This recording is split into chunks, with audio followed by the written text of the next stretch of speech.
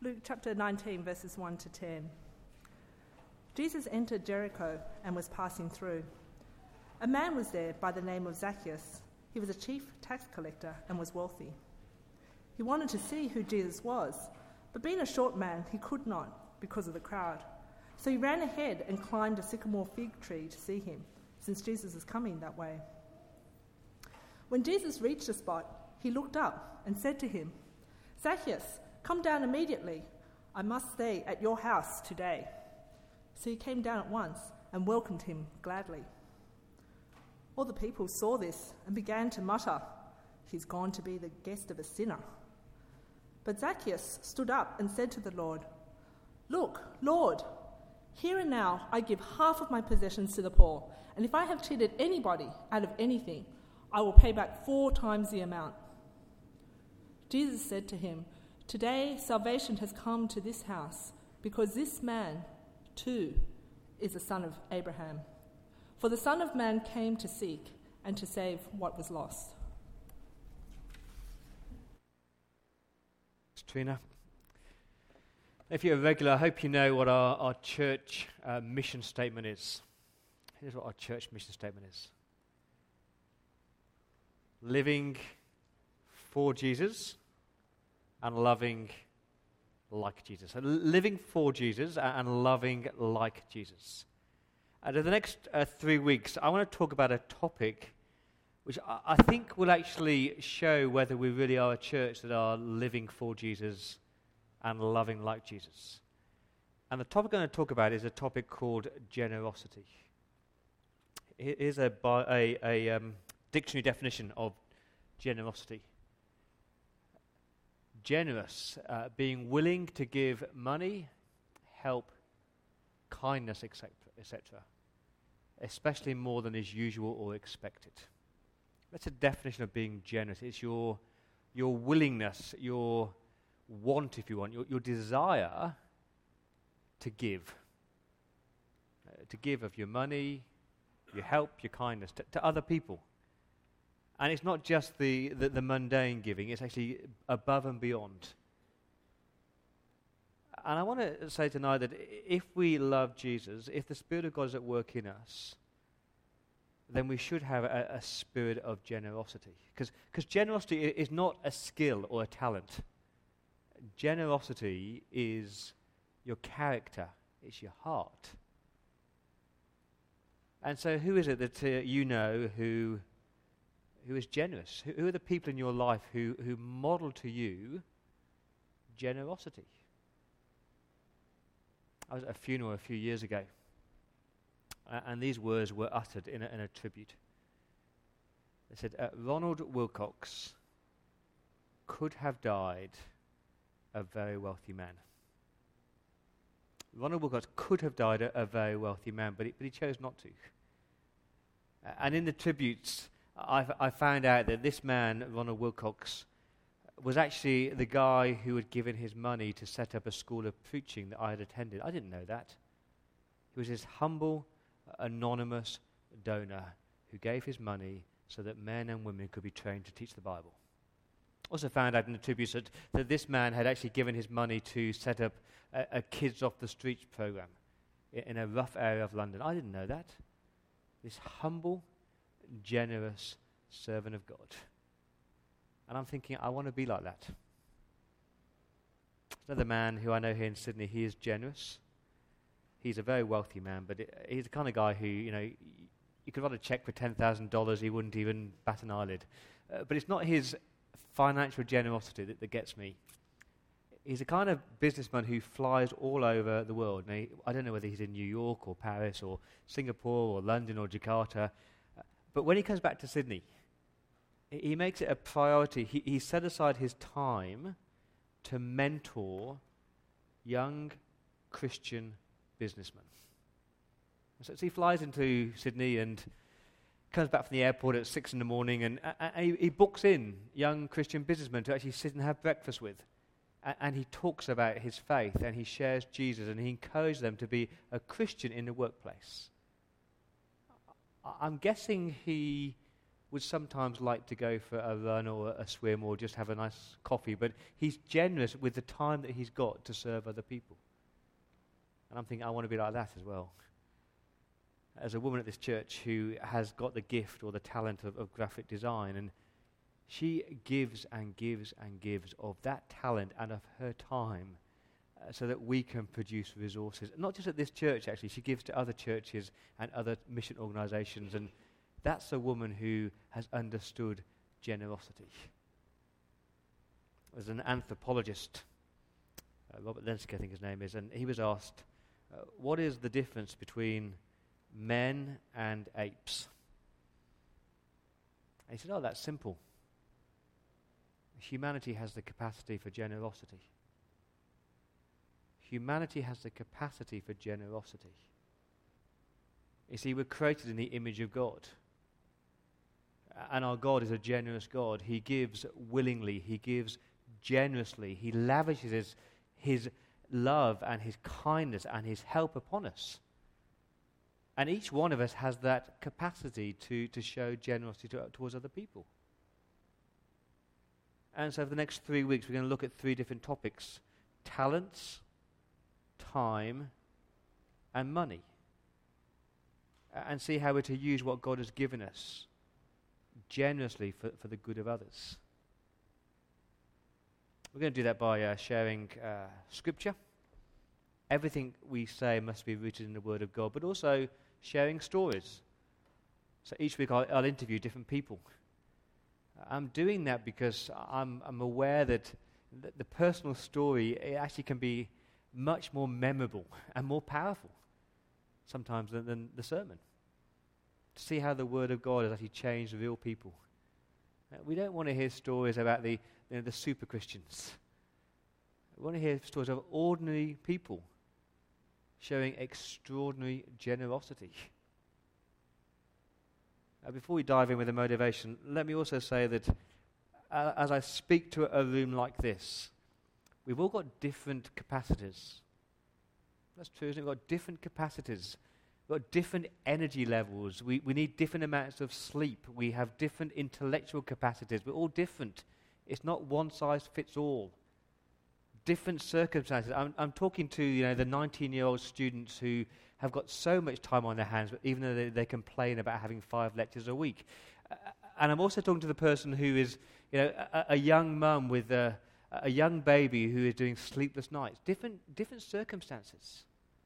I'm talking to the men who are trying to get back from the city just in time to see their kids before they go to bed, or to love their wives well and juggling jobs and juggling church. And I'm also talking to the person who is retired or semi-retired.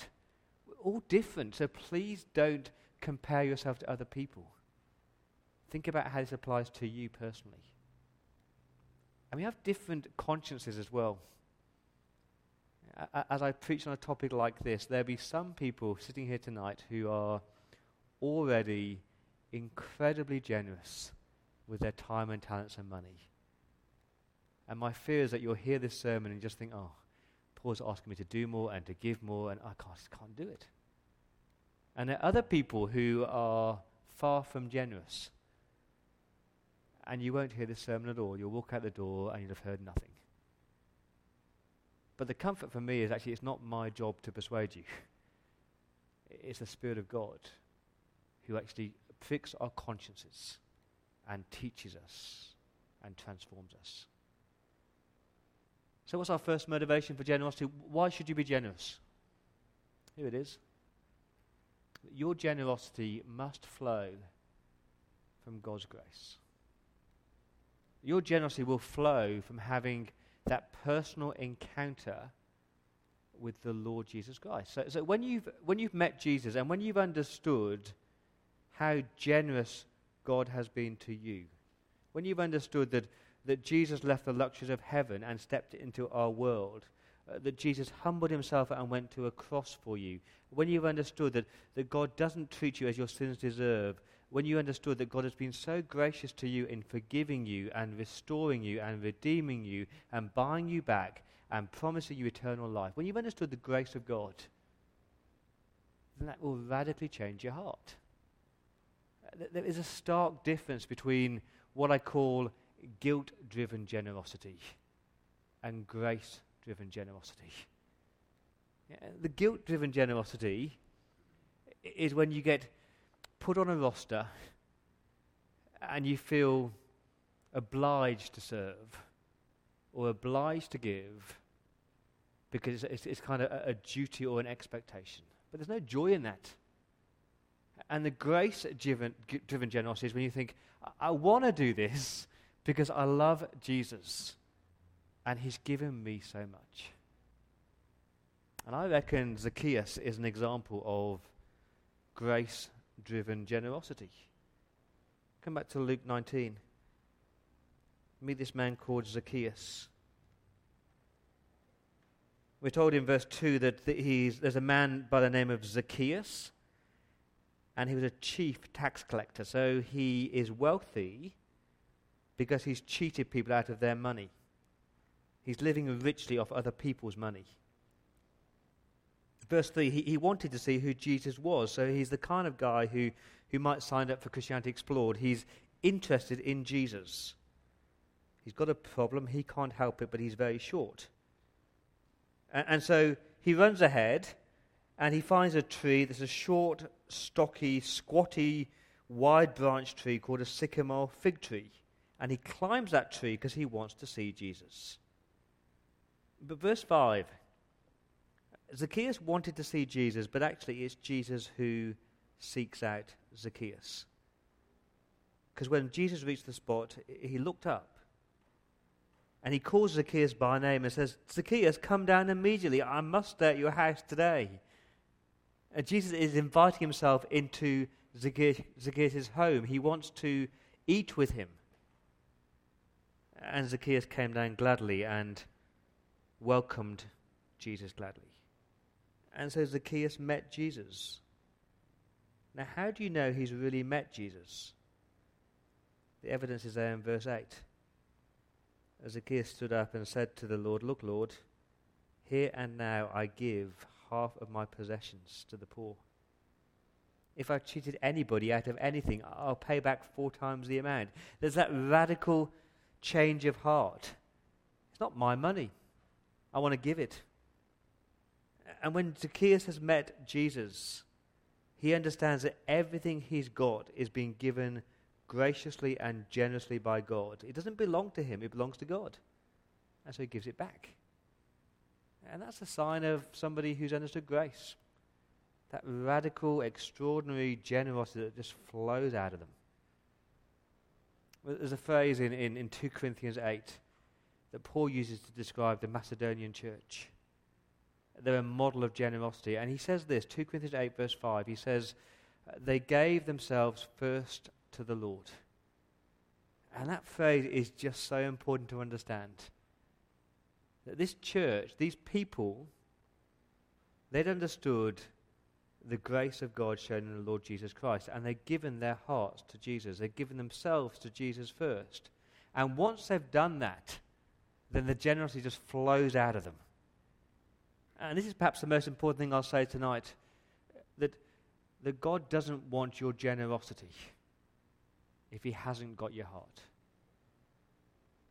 God does not want your time if he hasn't got your heart. He doesn't want your talents if he hasn't got your heart. He doesn't want your money if he hasn't got your heart. If your generosity is just this guilt-driven, duty-bound generosity, then you will be listening to this sermon saying, come on, Paul, tell me how much money I must give to this church and how much time you want of me and which roster you want me to be on, and just tell me what I must do.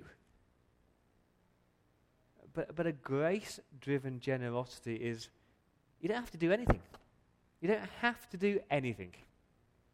Just love Jesus. But a grace-driven generosity will say, hey, I get to give and I get to serve and I want to use these gifts and I want to give my time because I love Jesus. And maybe that's the most important thing that you're going to hear tonight, that God just wants your heart. There's a beautiful example of, I think, generosity shown about this time last year. You know when you fill in those forms for Connect Group sign-ups? And this week they have all these forms on a desk, and it will say things like, I must be in this group, and I must have 2 married couples, and I must have these 3 people in my group. And last year there was one form that just warmed my heart. This woman who was about to get married, actually, she wrote this: Paul, happy to be put into any group where I can be of best service to other people. Happy to be put into any group where I can be of best service to other people. And I reckon that's a woman who actually has understood generosity is about other people, not about self. So when I talk about generosity, we're about to talk about talents or gifts. Get this motivation right. It is grace-driven. It's not duty-driven or guilt-driven generosity. Let's look at the topic of talents or gifts. I'm going to ask Viv, who's sitting right at the back at the sound desk, to come forward. I'm going to interview her about the topic of her talents or her gifts. So do you want to grab this microphone? And there's no one on the sound desk now, so hopefully it will work. This is Viv. Viv is married to Rob. You've been married for almost a year. Was it over a year? A year, yeah. A year. If someone were to say to you, Viv, what are your talents or your gifts or your abilities? What would you say? And how have you discerned what those gifts are? I think I would find it a difficult question to answer, actually. I tend to be the sort of person who isn't really sure about what I'm good at. But I think over the years, having a better grasp of God's word has helped me to understand that that's just a lazy excuse not to serve, and that it's ridiculous that God has constructed his church in such a way that everyone has a gift that's useful, and no one's dispensable. So I think I look to what I do outside church and what I enjoy, what I'm passionate about.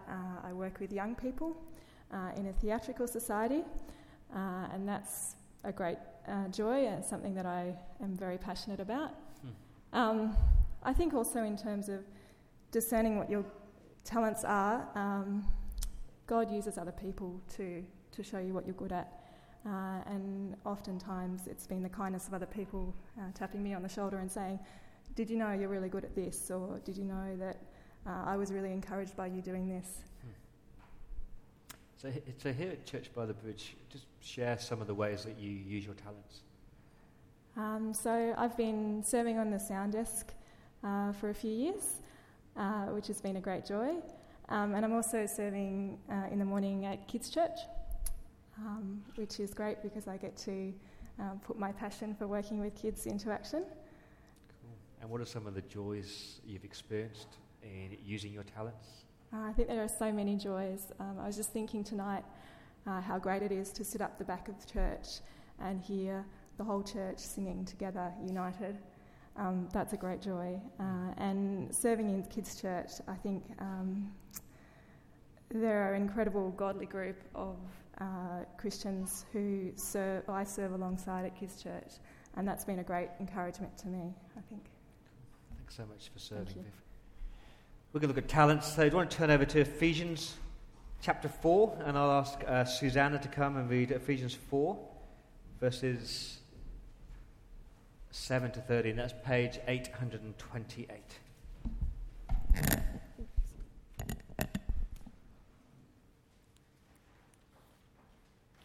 But to each one of us, grace has been given as Christ apportioned it. This is why it says, when he ascended on high, he led captives in his train and gave gifts to men. What does he ascended mean except that he also descended to the lower earthly regions? He who descended is the very one who ascended higher than all the heavens in order to fill the whole universe. It was he who gave some to be apostles, some to be prophets, some to be evangelists, and some to be pastors and teachers, to prepare God's people for works of service, so that the body of Christ may be built up until we all reach unity in the faith and in the knowledge of the Son of God and become mature, attaining to the whole measure of the fullness of Christ. Microphone, is that working? Great. Think about our talents. So you've heard the motivation. Make sure that your generosity flows from grace. Please don't leave here thinking duty or guilt. So what would God's word say about using your gifts? Here's the exhortation. Use your God-given gifts generously for the good of others. Use your God-given gifts generously, not for yourself, but for the good of others and building of God's church. Let me try and illustrate with an example. I'm not sure whether this story is true, but there's 3 men working on a building site, and a man walks past and says, "What are you doing?" And the first man says, "Oh, we're just hanging around breaking a few stones." And the second man says, "We're stonemasons and we're building this amazing cathedral." And the third man says, "We're stonemasons and we're part of this team and we're building this cathedral together." And I think that's an example of what God's word says about using your gifts. So you need to know that you're not just breaking stones. You've got a gift. You're called a stonemason. And you're not doing it by yourself. You're not building this cathedral alone. You need other people. But the third man is right. He's got a gift. He's a stonemason. But he's part of a bigger team. And together, as they work together, they're building a church. And that's what the Bible says. It says, use your God-given gifts. See that in verse 7? To each one of us, God's grace, God's undeserved, God's ill-deserved favor has been given as Christ apportioned it. This is why it says, when he ascended on high, it's a quote from Psalm 68, when he ascended on high, he led captives in his train, and he gave gifts, talents, skills to men. And what Paul is saying here is that if you're a Christian, if you belong to Christ, if you've submitted your life to Jesus, you've got the Spirit living in you, and you've been given a gift. And we're not all the same. We're actually different. In every church, there's this diversity of different skills, different gifts, different talents. We're not all guitarists. We're not all singers. We're not all good at administration. We're all different. But to each one of us, a gift has been given. There's no one here tonight who can say, "Oh, I haven't got any gifts." If you've got the Spirit of God, you've got a gift. And in this church, we have this whole range of gifts, administration, evangelism, hospitality, leadership, music ministry, kids ministry, pastoring, discipling, writing, teaching. And please don't sit here and say, "Oh, Paul, I just don't know what my gifts are." How do you discern what your gifts are? I think Viv's been very helpful tonight. Talk to the people who know you best. They're the ones who spot what you're good at. So my wife Rachel, she'll never get up at the front of church and lead a service. She hates being up front, but she's excellent at welcoming the new person and opening our home and showing hospitality and just sitting down one-on-one with people. That's her gifts. Talk to people who know you best and say, "Hey, what am I good at? What do you enjoy? What are you passionate about?" But look at that phrase in verse 7. It's so comforting. To each one of us, grace has been given as Christ apportioned it. That's the word, apportioned, or measured it. And I think what he's saying there is that Christ has given different people different measures of gifts, both in quality and in quantity. And that is so comforting because it stops you from comparing yourself with other people. Let me show you. So imagine there are 2 people in this congregation and they both have a gift of singing. That's a gift that I don't have, but other people do have. And they're both good at it. But one is just exceptional. Now, rather than resenting it or being jealous of the exceptional quality of that voice, you're supposed to say, praise God that Christ has apportioned that person with that quality of gift. Well, you know how in some churches there are people who just seem to have this plethora of gifts. They can sing, and they can teach, and they can welcome, and they can do administration, and they seem to do everything. And rather than resenting it or comparing yourself to them and feeling inferior, you're supposed to say, thank you, God, for the gift you've given me, and praise God for the gifts you've given that person. We're all different. I find that totally liberating. But whatever gift you've got, make sure you're using it for the good of others. Verse 11, it was he, the risen, ascended Christ, who gave some to be apostles, and some to be prophets, and some to be evangelists, and some to be pastors and teachers. Not all, just a few. Verse 12, to prepare God's people for works of service. And the word there is literally ministry. To prepare the church for ministry. Don't you love that phrase? It's saying that if you've got the Spirit of God in you, if you're a Christian, you have a gift. And if you have a gift, you're actually a minister. Everybody here is a minister. We've got different gifts, different skills to be used for the service of God. And my job as a pastor teacher is not to do all the ministry. My job, verse 12, is to prepare, to equip, to empower, to encourage the body, the people, you guys, to use whatever gifts you've got for works of service. And we don't do that by running courses. We don't put on, a how to evangelize course and a how to do one-to-one discipleship course. The way that you're prepared to do works of service is what? That you love God better. You know the Word of God better. You love Christ better. And your character becomes more like God. And you want to serve out of a joy, not a duty. Now, what's the goal?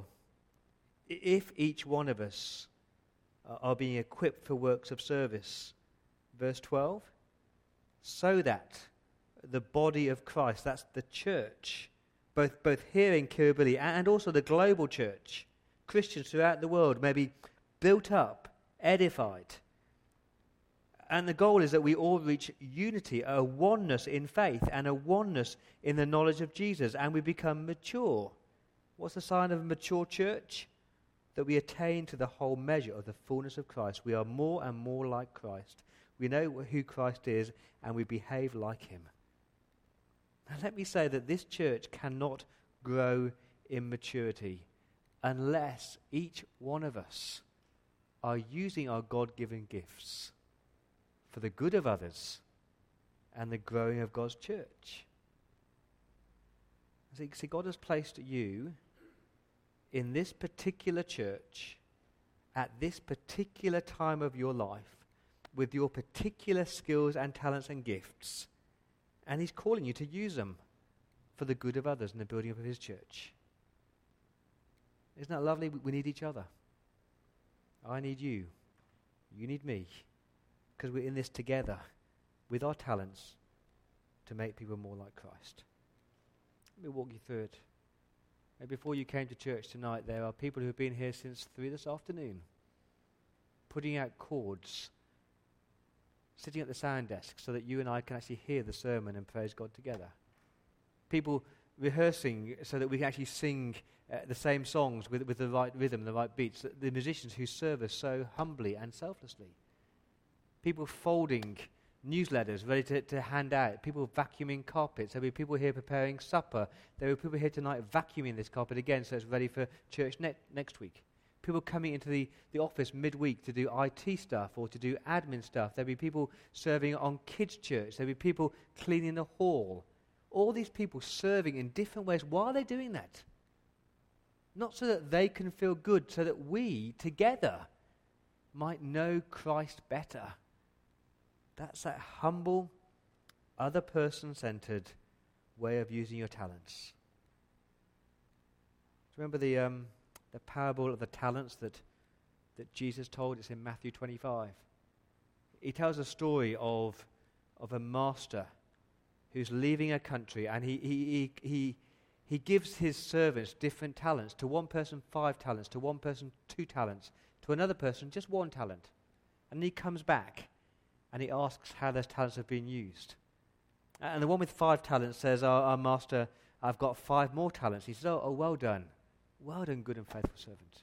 And the one with 2 talents, I've got 2 more talents. Oh, well done. And this man with 1 talent, he comes up to the master, he says, I was a bit scared of you, so I did nothing with it. And the master says, you wicked, lazy servant.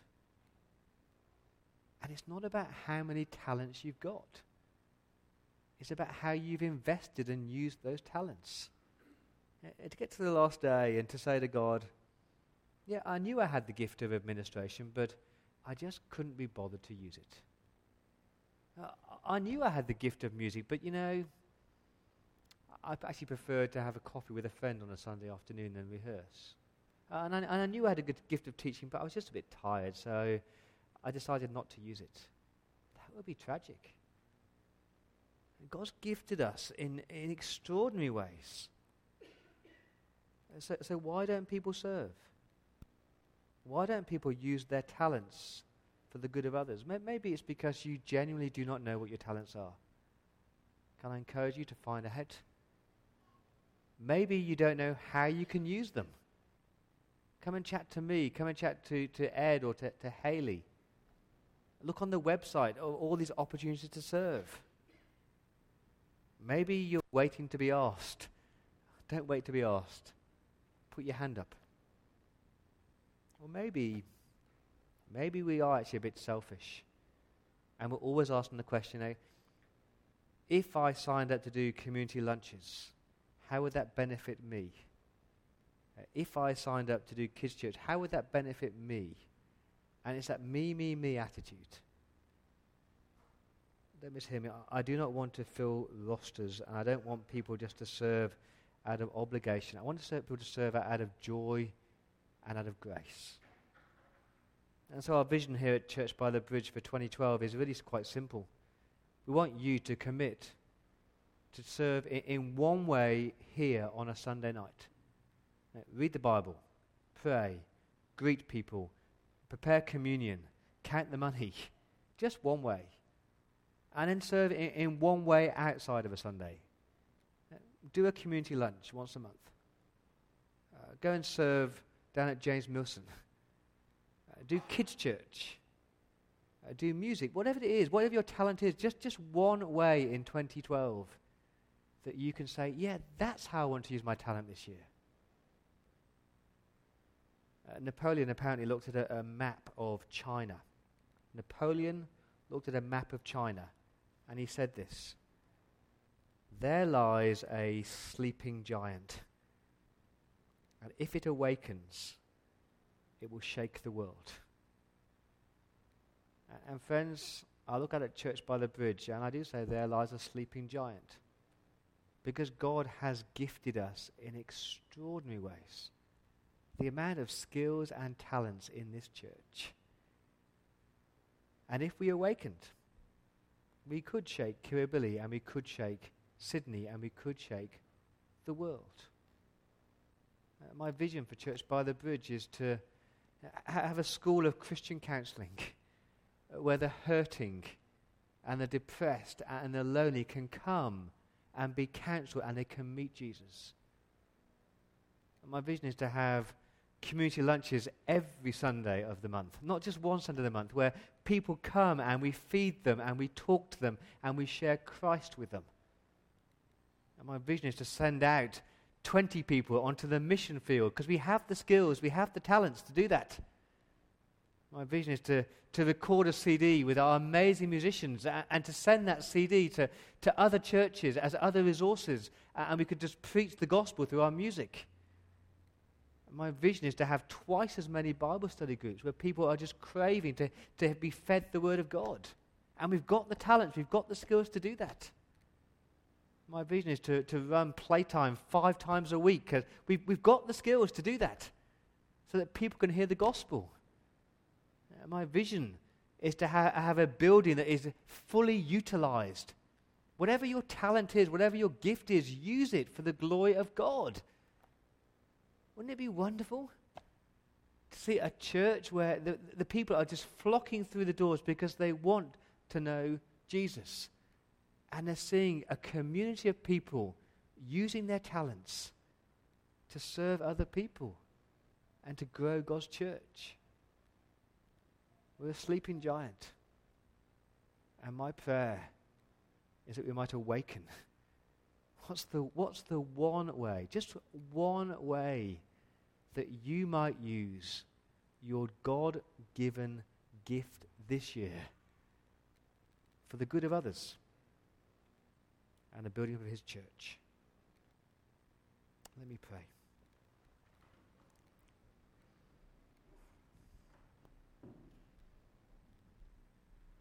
Father, you have been so generous to us. Father, thank you for lavishing us with so much. Thank you for your steadfast love, your loving kindness. Thank you that your mercies are new every morning. Lord, I pray that you would grow in us that spirit of generosity. Lord, help us to serve you and to serve others with all the skills and all the talents you've given us. Rid us of pride, rid us of selfishness. Help us to serve others because we love you. I'll ask that for Jesus' sake.